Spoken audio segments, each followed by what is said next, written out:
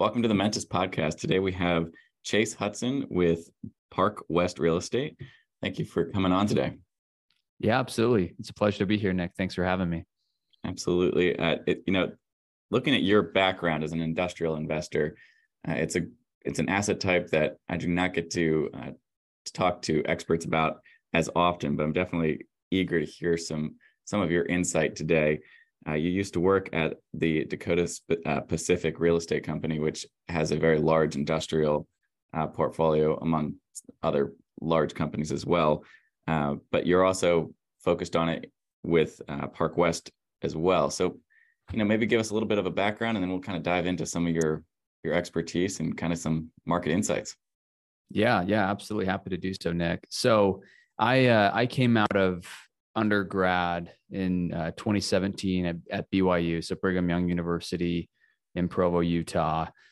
Studied accounting and finance, and was fairly involved there with the real estate club. And real estate was always something that was what I wanted to do. I grew up with my grandfather being a developer up in Washington State, albeit on the smaller scale, but he did a lot of mobile home parks and apartments, and so kind of in my blood. And so coming out of BYU, I went to work for JP Morgan in their real estate Americas group. So JP Morgan has the largest core fund in the country.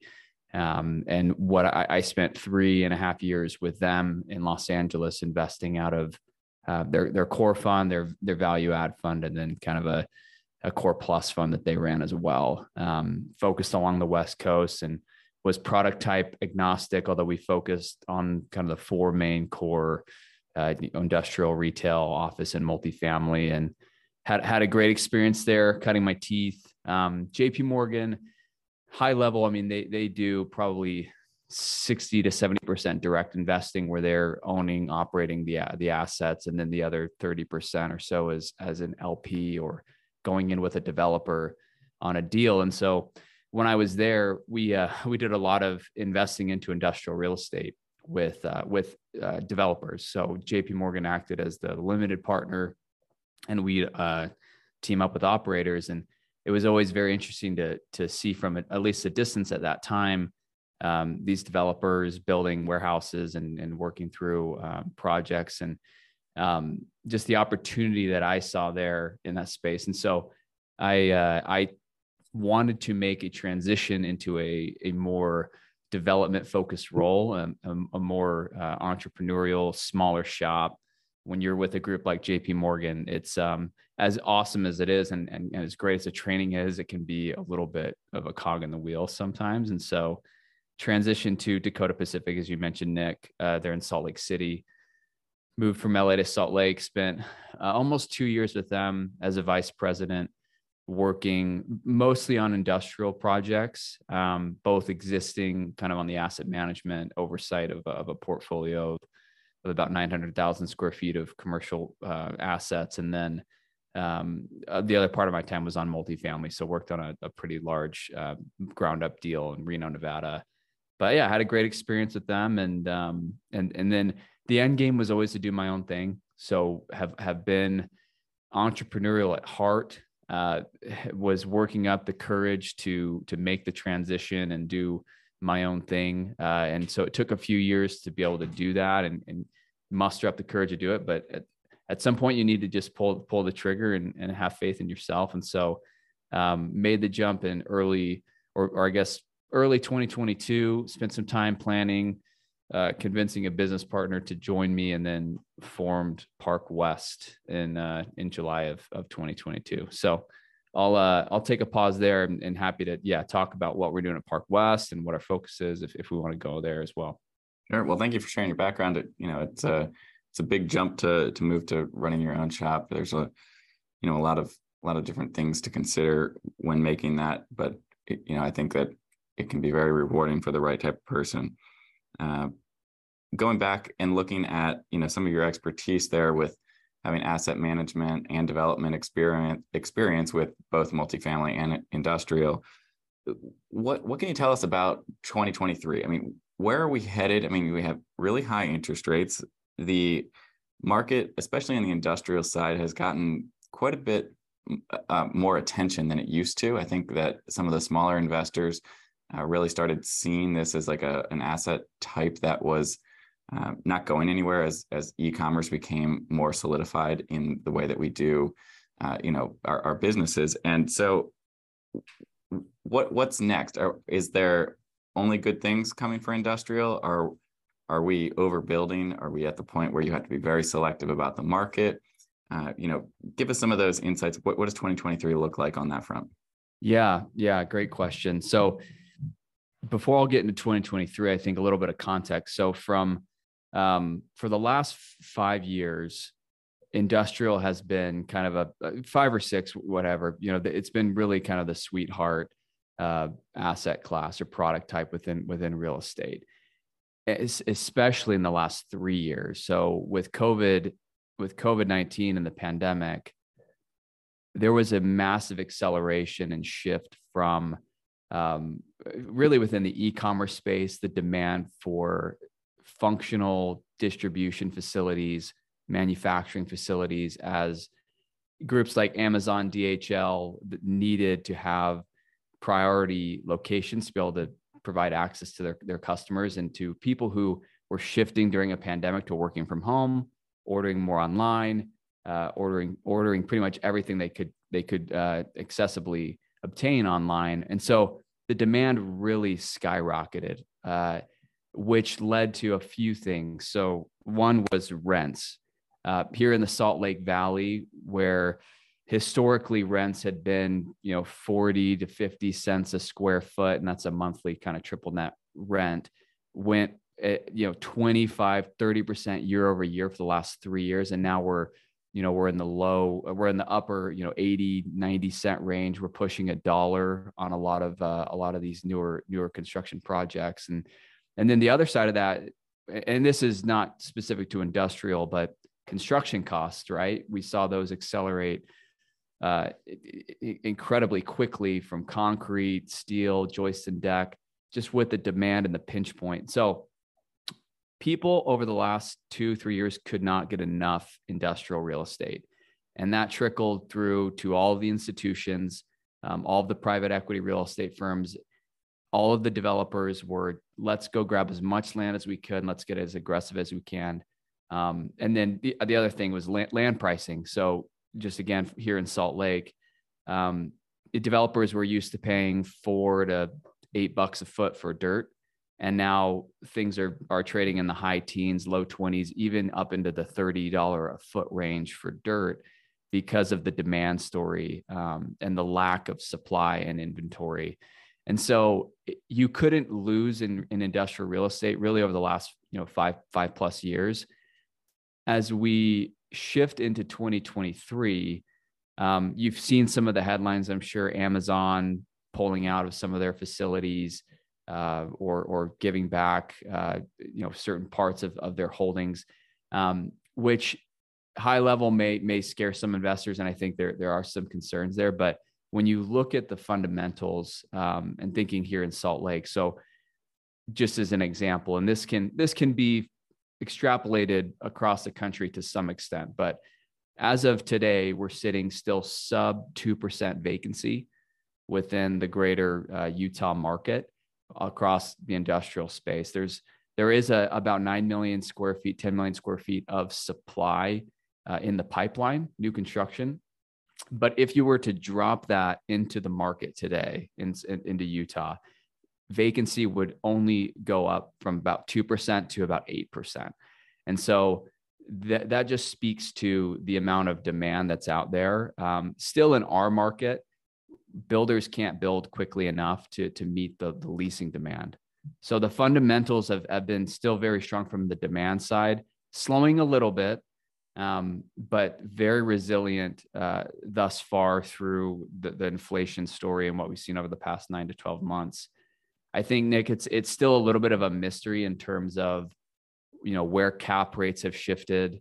We were seeing new Class A products sell for sub 3 cap rates up until 9 months ago. There haven't been a lot of trades recently, because I think developers don't really want to put their deals on the market and see, test the waters because of where rates are and negative leverage coming into a deal.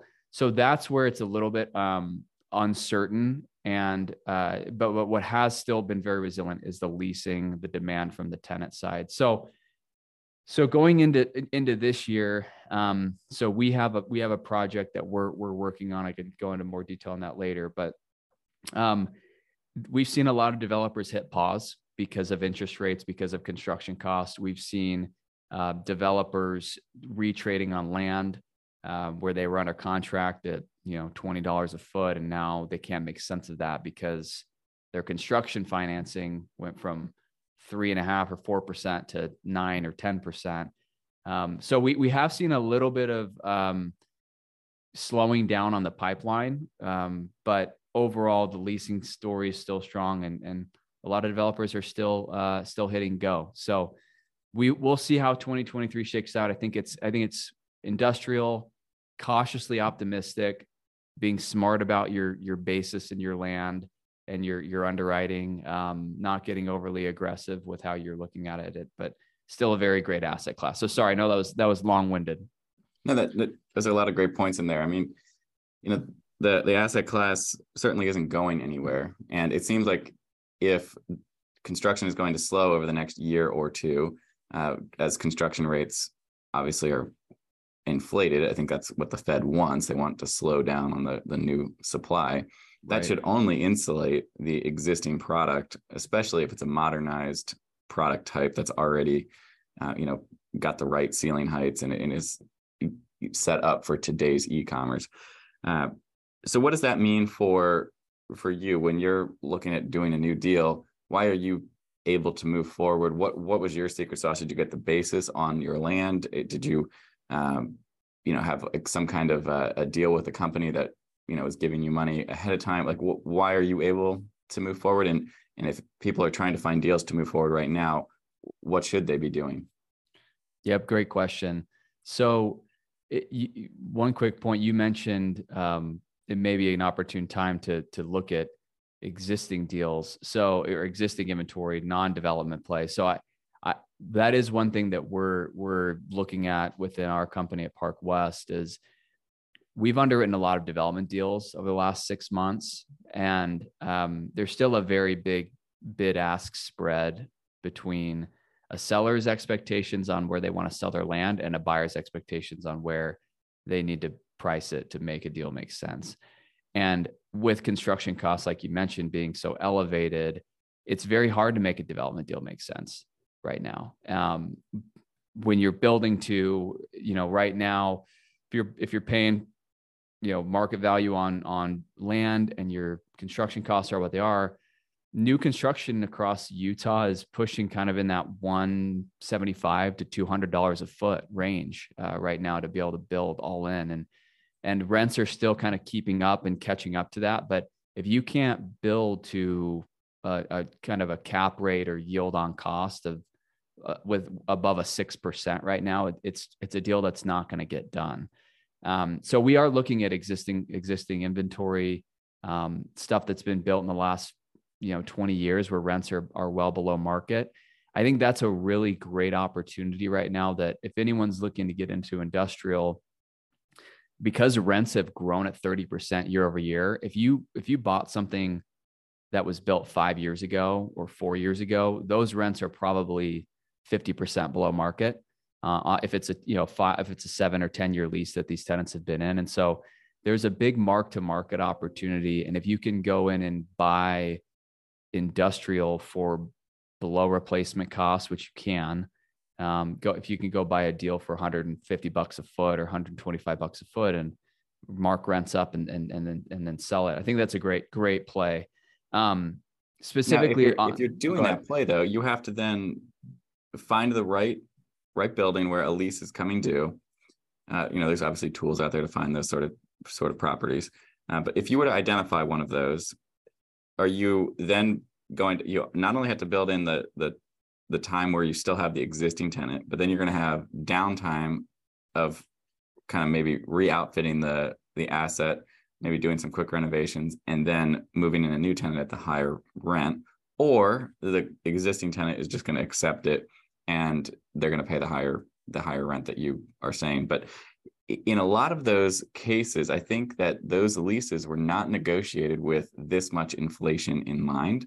And some of those, I guess, triggers in their leases based on like, maybe it's a CPI index or whatever they've agreed on. I guess, is there anything that's been learned on the better way to negotiate a new lease going forward so that you're protecting yourself and you're not sitting here like some of these folks who have just missed out? I mean, they just locked themselves into a 5 or 6 or 7, 10-year lease and just missed out on this huge opportunity. And now they're just collecting much, they're subpar on their rents. And, kind of going forward, what's that best practice to give the company a fair deal, but to protect yourself so that you're not sitting there, kind of just shaking your head going, man, I left a lot of money on the table. Yeah. A couple things when it comes to commercial or industrial leases in general. One is rent escalations and thinking about how things are getting done in the market now. It's really 4% is the new standard, 3.5 to 4%, whereas historically it had been 2.5 to 3%. And that is really just inflation driven when landlords are seeing rents in the market in other properties growing at 10% and they're stuck with a lease at 3%. Tenants have come to terms with the fact that 3.5 or 4% standard lease escalation clauses is more and more common, and we'll see if that sticks. But at least right now, that's what's happening given where inflation is. The other thing is term. So 5-year lease, a 7-year lease, a 10-year lease. Pros and cons to each of those. If you're doing a longer term lease, the benefit to that typically is if you have a really good credit tenant coming in. So there's a deal down the street from the one we're working on where Facebook just signed a 10-year lease for a data center in the building, and the landlord was willing to give a little bit of a discount on rent because they were locking in term and they're locking in credit with obviously an institutional credit tenant as Facebook is, and that's going to really benefit them on the sale when they go and sell that building. They say, hey, we've got Facebook in here, guys. Instead of paying a 6 cap or 5.5 cap, this is probably merits a 5 cap or sub 5 cap because of the credit. You've got term. It's a great story. On shorter term leases, you do have the option to turn rents over more quickly and mark rents to market. Although you have more turnover costs, TIs, leasing commissions that you're having to pay. So you just need to be strategic about that. And typically the more tenants you have in your building, the shorter the duration of the leases typically will be as you have more rollover and you're trying to continue to fill tenants and backfill. And then the one other thing I'll mention is just on renewals. So every tenant wants an option to renew in most cases. If after a 5-year lease, they're going to want to be able to say, hey, we want to stay in this building or we want to go look elsewhere. If you're going to do that as a landlord and provide them the option, always have the renewal lease rate be at fair market value or 95% of fair market value. And if you're worried that there may be a decrease in rents, you could even set a floor as a landlord and say, rents will not, your 5-year term will not be less than your prior year rent in any case. So it's always a negotiation. Tenants are going to want their rent to just trend off of the last year. But as a landlord, you want to be able to have that opportunity to reset rents. And as a buyer too, you're going to want to have that opportunity to reset rents when you come into a new deal. It really sounds like it's going to be case by case. And what's your capital structure? What are you looking for cash flow? Are you looking for long-term appreciation? Are you just looking for depreciation benefits? Are you, maybe got another play where you want to have an anchor tenant and you have a few smaller tenants that you're going to try to escalate those folks on it.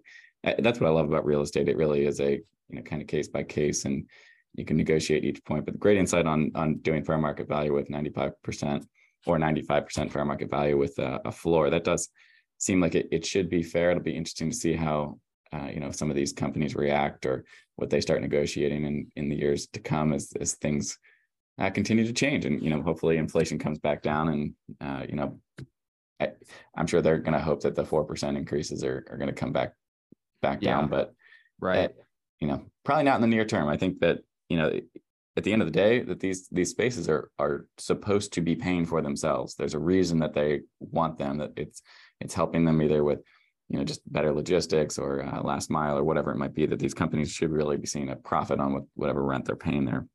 Yeah. So, And it's just math, right? So when yeah. construction costs are X and the building costs X, and the only way a deal gets built is if returns are Y, you solve for what rent needs to be.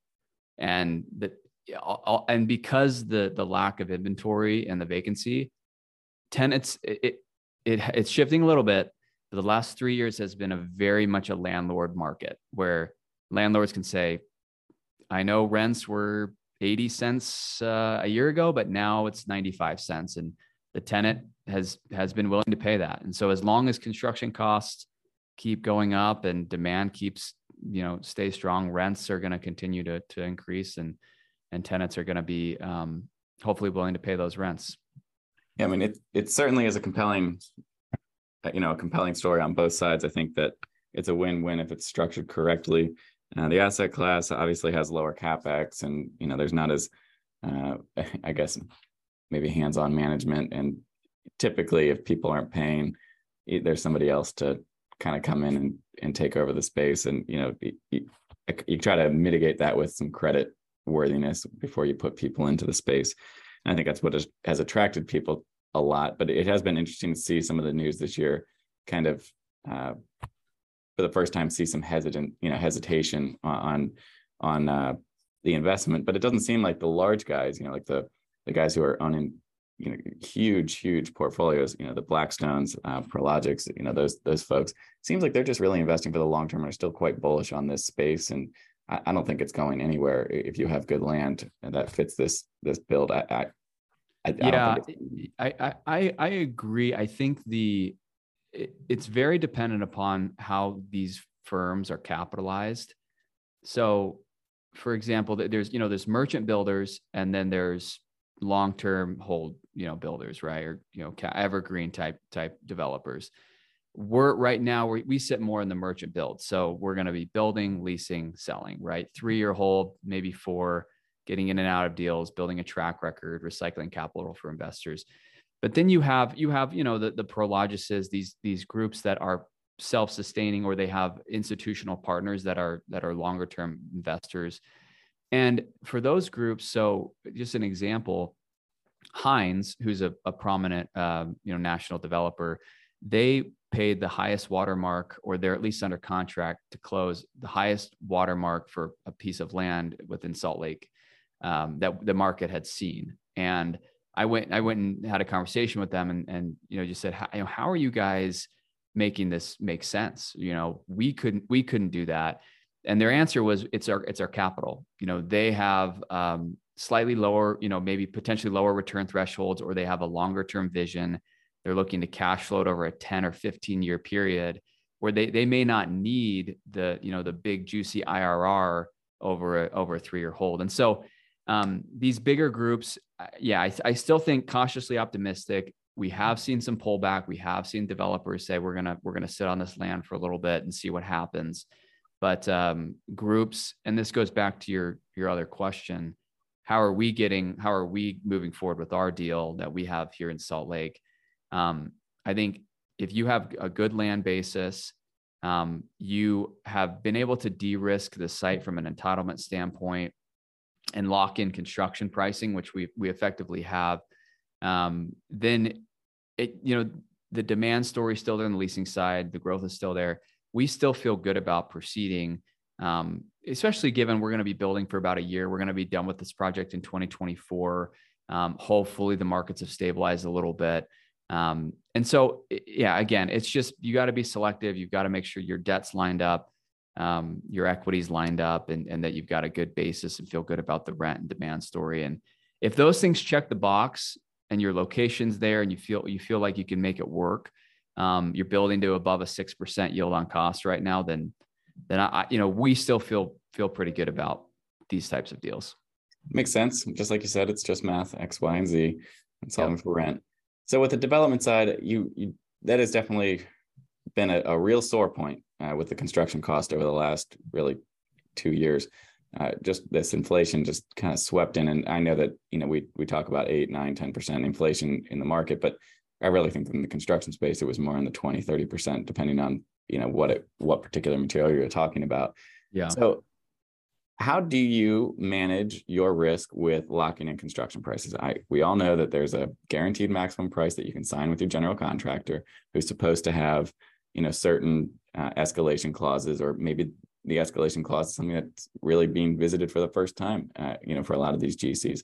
But what mechanism are you putting in your deal, or what agreement have you made with your contractor to ensure that all of a sudden you're not looking at a $25 million deal becoming a $30 million deal, which so many did over the last 2 years? Yeah, they definitely did. Prior to starting Parkwest, I was working at another firm, and we saw that same thing where construction went from where we thought we had a number, and it went up $20 a foot because of 25, 30% increases in concrete and steel and all of that. And you just didn't have a choice. I mean, it was, you either pay it or you're just not getting the building. It wasn't like a lack of shopping. There was just simply an increase in cost across the industry. It unfortunately definitely caused a lot of pain for a lot of people. We know all too well just how important it is to manage those costs.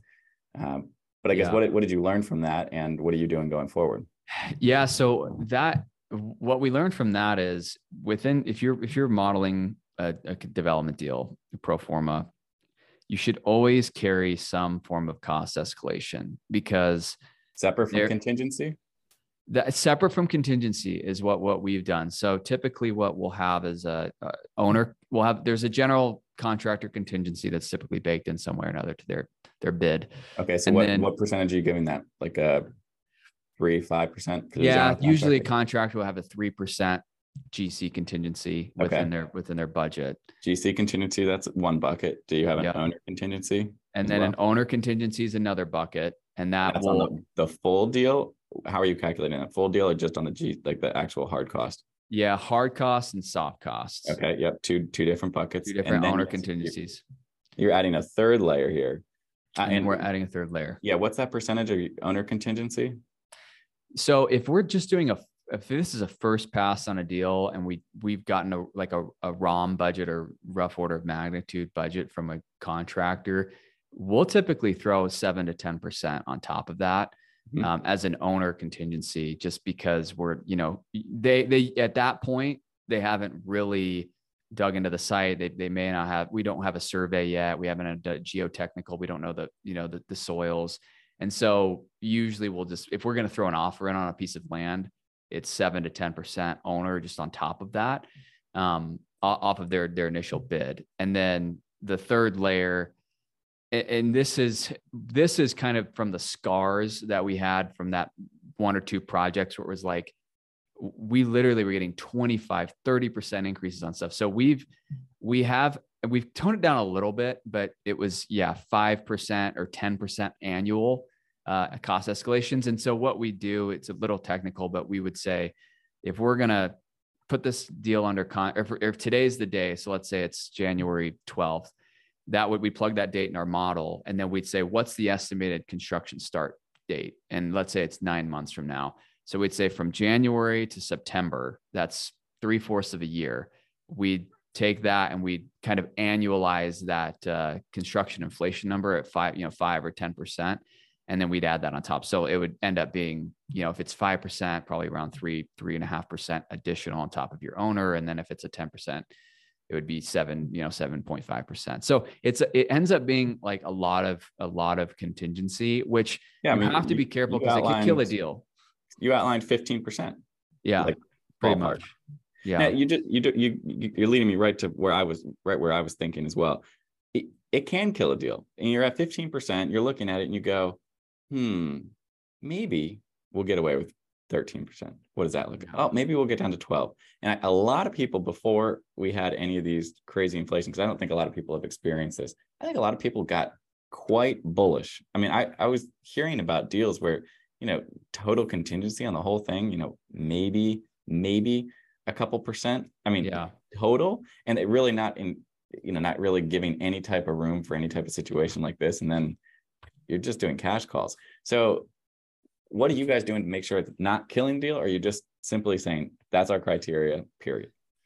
Yeah, it's such a good question, because you don't want to kill a deal. You want to get deals done. And as a newer group, right, we're like, we want to tie stuff up and we want to execute. But at the same time, your first, second, third deal, if they don't go well, they could be some of your last, right? And so you have to understand, at some point you're going to get in front of equity. You're going to have to convince them that your assumptions are sound. And one of the hardest things is you're going to have to get in front of debt and a lender.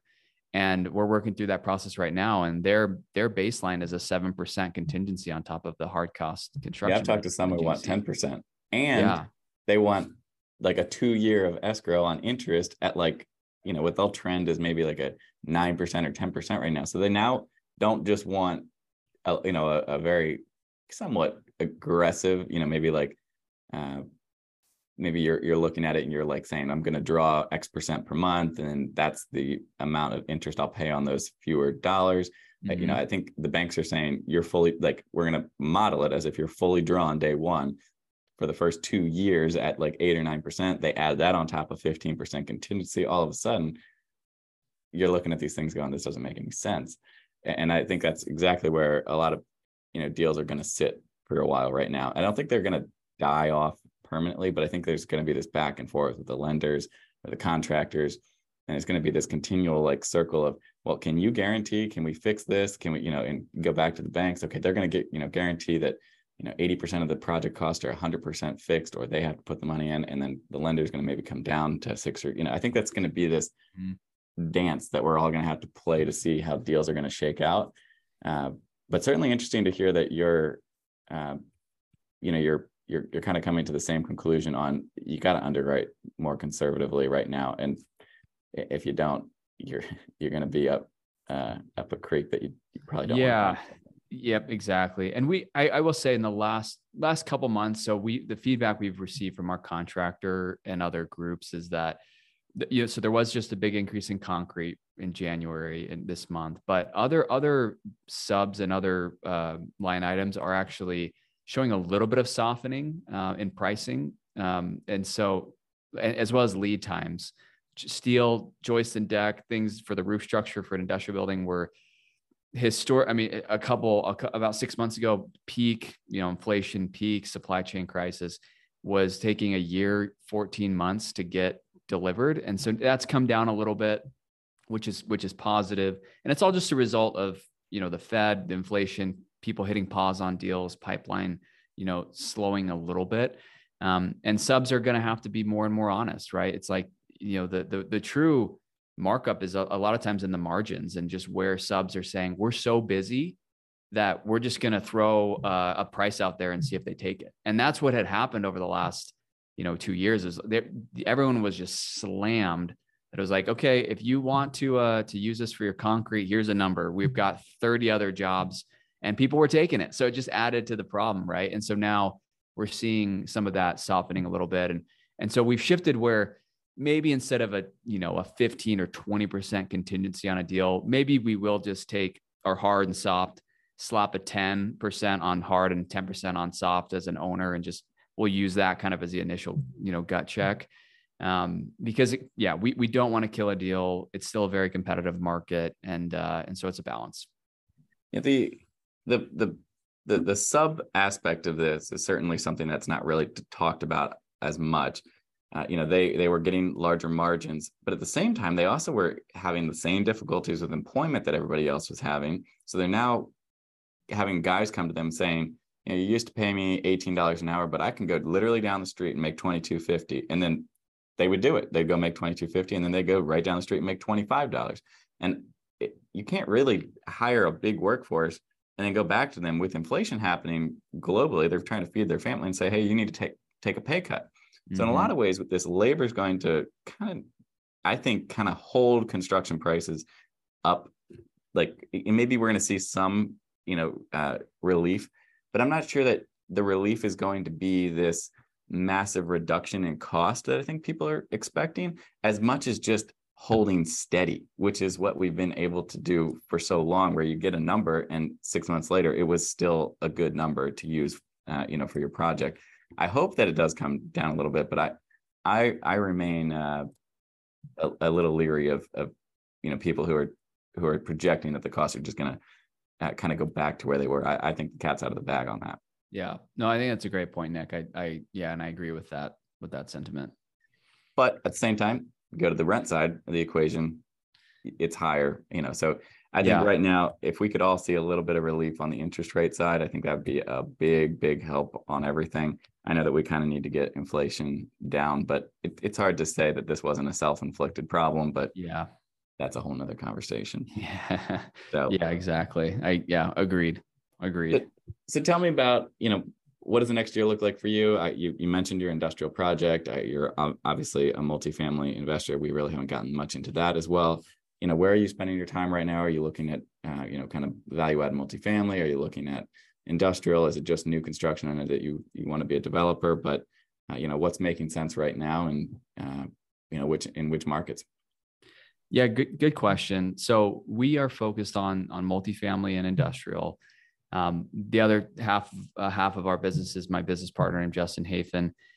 His background is very focused on the multifamily side. Spent several years with Bridge Investment Group and another smaller private equity firm. So we are right now. We had a meeting in December, kind of annual planning, talking through this.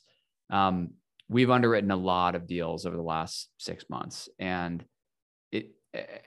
it's been hard to find something that pencils. And again, the bid-ask spread between sellers' expectations and buyers, where buyers need to be, where debt is.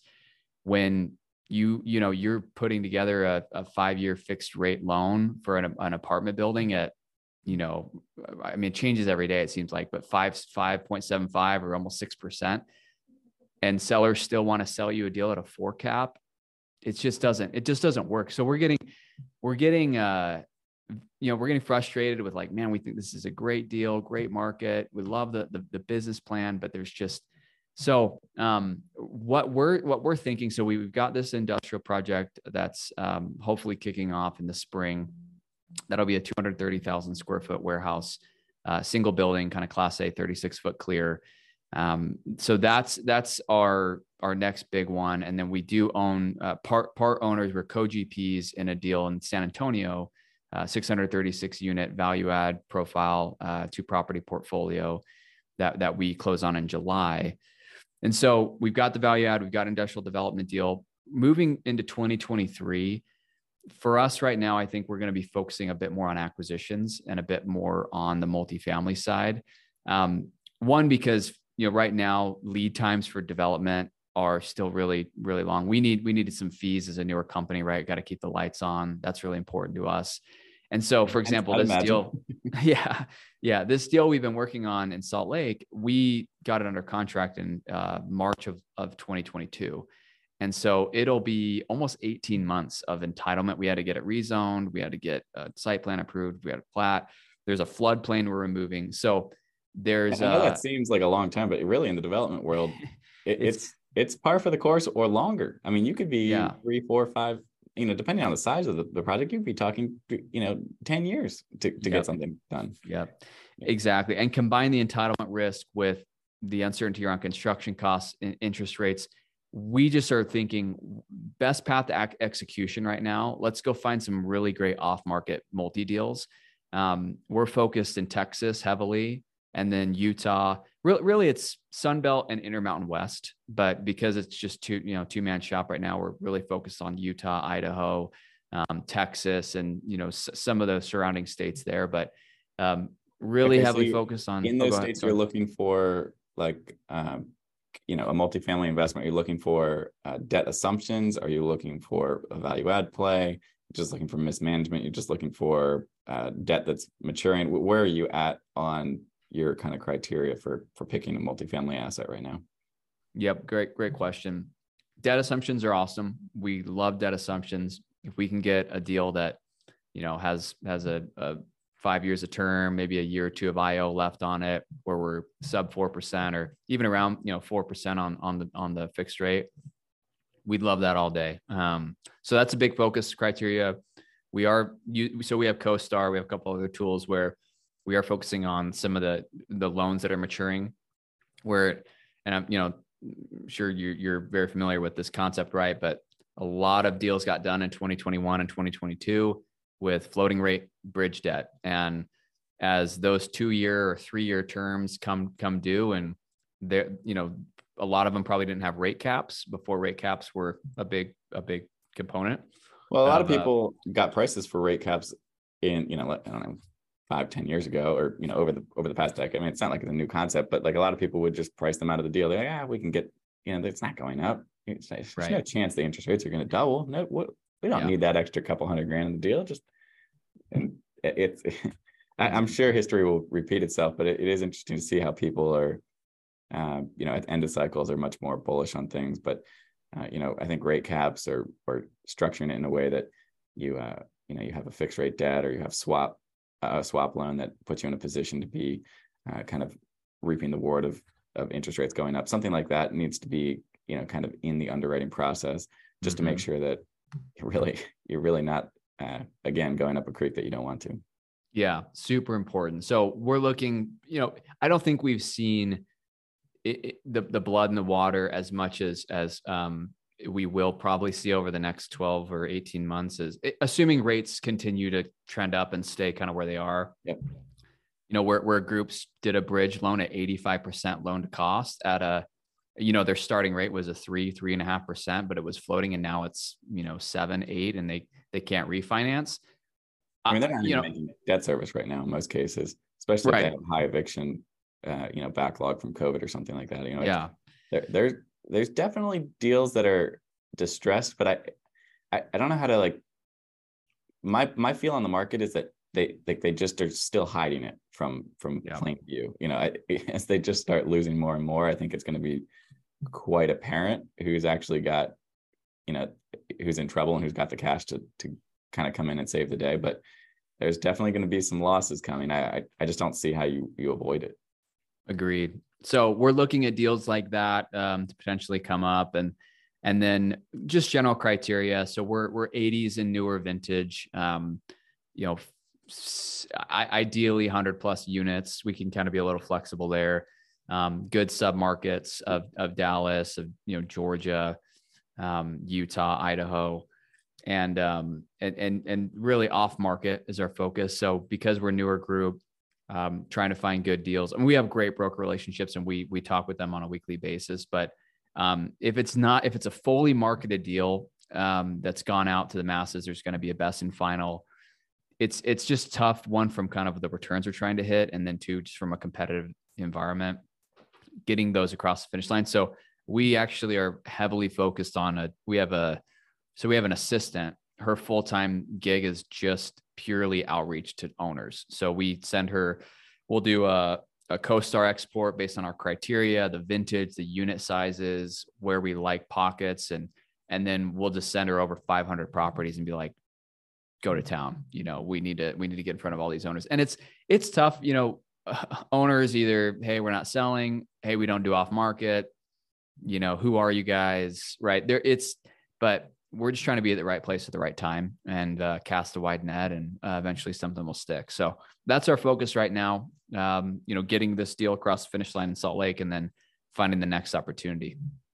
Makes sense. It sounds like you guys are up to a lot of hard work, and I'm sure 2023 will be, quite a good growth year for you, regardless of what's happening in the economy. And I think a lot of folks who get started in adverse situations like what we're kind of facing right now just makes you better. I mean, if you guys can figure it out right now, it seems like you'll be able to kind of have some easy tides here in the future. Hopefully, at least that's what we're hoping. This is probably the hardest time to, probably second hardest time in the last 20 years to start a real estate investment company outside of 2008 or 2009. Right. So we're optimistic. We think that we're grateful to be starting now, as opposed to in 2021 or 2022 and bought, a few deals, and now them all be underwater. Right. So I think our timing is good. All things considered. It's tough, but it's better than most. So we're excited. Yeah, I mean, there's a lot to be a lot to be grateful for, a lot to look forward to, and I really appreciate you kind of giving us your insights. Definitely with your experience, getting to work with such large companies, getting to bring that down to a smaller group is, I really think a really smart way for real estate professionals to get started. And really appreciate you coming on and giving us all of that, insight today. If people want to reach out and get in contact with you to learn some more, where can they find you? Yeah. You can go to our website. So it's parkwestre.com, Okay. or you can follow me or send me a DM on Instagram. It's official Chase Hudson. Perfect. Well, hope you have a good rest of your day and best of luck on the new investments. Yeah. Thanks a lot, Nick. This has been great. A lot of fun. Appreciate the time. Likewise. Alrighty. Bye.